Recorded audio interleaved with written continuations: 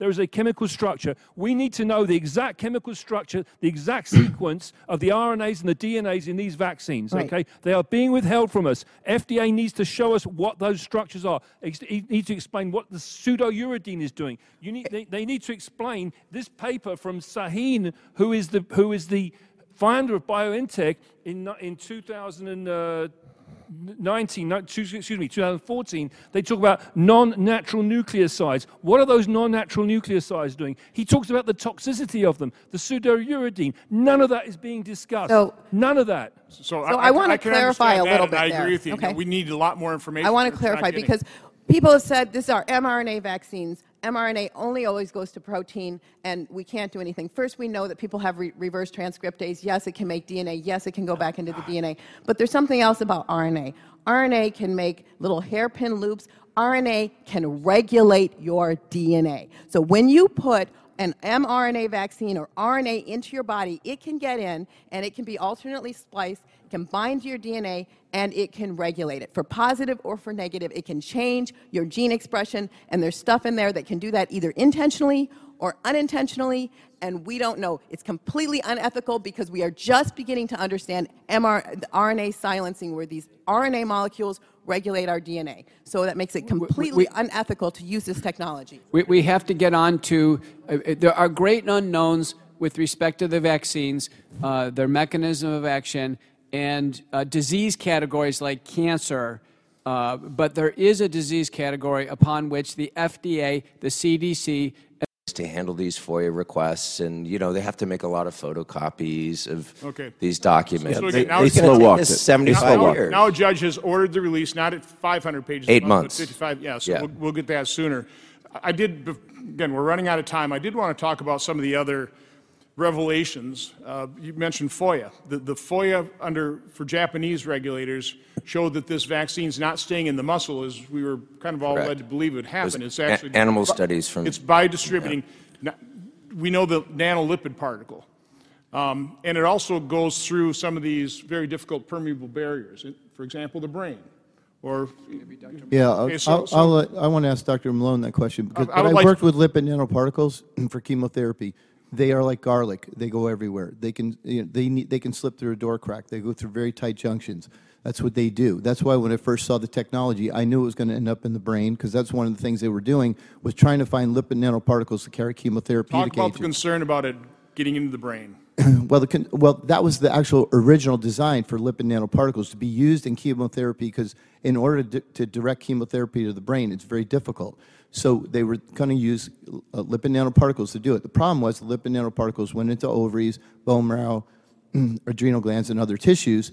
So it's still being worked on. Studies are still being done. But I was going to ask Dr. Malone because Dr. McCullough had just talked about the fact that he has concerns. Do you have concerns for this vaccine in children, knowing that it's going in the brain, the bone marrow, the adrenals, and all these other organs? So the answer is yes. I've said that repeatedly. I've put out a 4-minute clip in which I talk about the damage and risk to children in brain, heart, coagulopathy, reproductive systems, and immune systems. That resulted in direct attack from the Israeli Ministry of Health on my personal reputation. Multiple fact checkers denying it, but the data are incontrovertible. But to your point, Richard, and Jill and I can attest, I do have some credibility here because I did create this technology. I do know in detail. I can speak. But you don't work for the CDC, NIH, or FDA. No. No, I actually work for the DoD from time to time. So I do know about the untranslated regions, why they're there. I do understand explicitly in detail about reverse transcriptase and what it can do, et cetera. But I can tell you that we moved off of trying to develop further these mRNA and DNA complexes based on our work in non-human primates and in mice. We spent years with both commercial funding and various public funding, not NIH, trying to advance this technology. Many, many different cationic lipid formulations, compounds tested, screened for toxicity.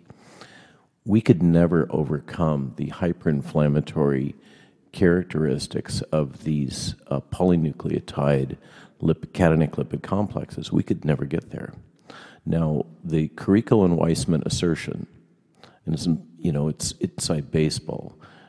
I brought Katie Carrico into this like a decade after I'd made the basic discoveries. They assert that the inclusion of the pseudouridine reduces the inflammatory response. But the data show that is a marginal decrease, and the data also show from their competitor, it's important to remember that they are BioNTech, Katie's a vice president.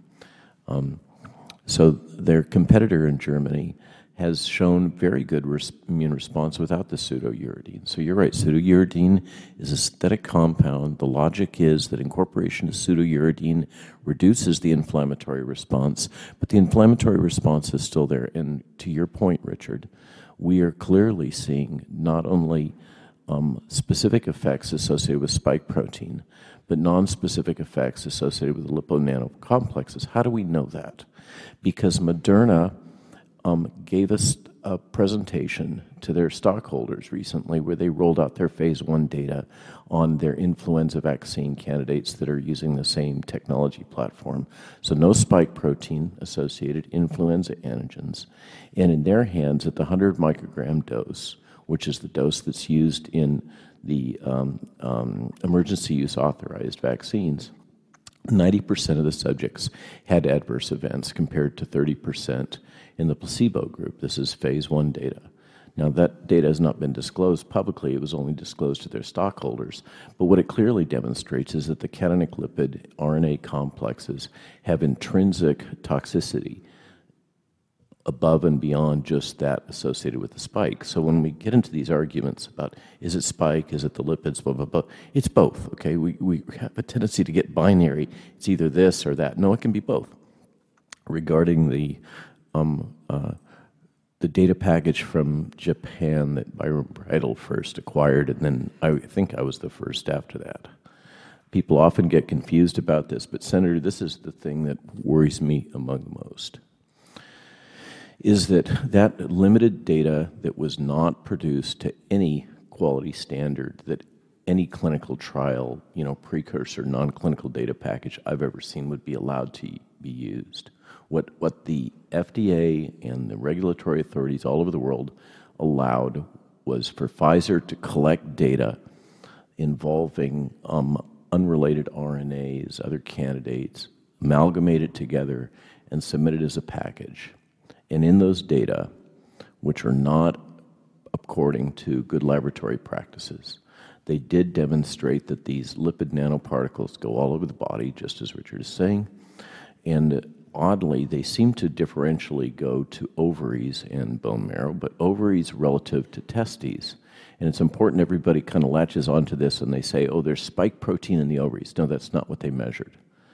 They didn't ever measure spike protein. What they measured was the lipid component, these synthetic lipids, which is the other thing you didn't mention in this cocktail. Okay, these synthetic lipids go to ovaries. Now, who cares? Well, when your child is born, when your daughter is born, she has all the eggs she's ever going to have in her ovaries. And we do know that, and the CDC now finally acknowledges, after women all over the world complaining about their altered menses and getting, I mean, I felt like I was in the mid-20th century. It was attributed to hysteria, much as your own story. These alterations in menstruation were believed to represent hysterical women. The CDC is now acknowledging it. The thing is that the ovary drives menstruation, as Ryan will, I'm sure, attest. Hormonally, the ovary drives menstruation. When we're seeing altered menstrual cycles, we're seeing the phenomena of postmenopausal women starting to bleed. That's a hallmark that something's going on in the ovaries. And we know that these lipids are going to the ovaries. We know that these are synthetic, abnormal fats that insert into membranes and change the charge of cell surfaces. That's all true. So all we have is this trail of breadcrumbs. And unfortunately, apparently, the FDA made a determination that they would treat these products using their standard checklist approach for a standard vaccine. And they did not use the checklist that they would use for gene therapy. And furthermore, they didn't make any special accommodation for the novel nature of this technology, which has not been previously characterized. And so what we end up with is the FDA making a decision to move forward with a data package that's grossly inadequate, that doesn't meet any standards at all, that are the norms in my industry that I've been trained on, and that is overlooking known problems. And then when patients are coming, women in particular, and complaining about these reproductive effects, they're being subjected to the same kind of character assassination and ridicule that we all get routinely from our friends Mark Zuckerberg et al. So Senator, I do, in terms of the pediatric, as somebody who is intimately familiar with this technology, I'm not too worried about the untranslated regions, but that's a formal possibility, and it absolutely should have been investigated. And the FDA has been grossly derelict in not following through on these things. But beyond that, we have a clear trail of breadcrumbs about reproductive toxicity that's not being followed up. And I am concerned about our children. I'm concerned about all of those effects: brain, heart, blood coagulation, reproductive system, immunologic system, and furthermore, they're not at risk for this virus. Why are we doing this? And mandating these vaccines for children just breaks my heart. Okay. Well, we really need to wrap up. Senator, if I can get an opportunity. I'm going to get to you.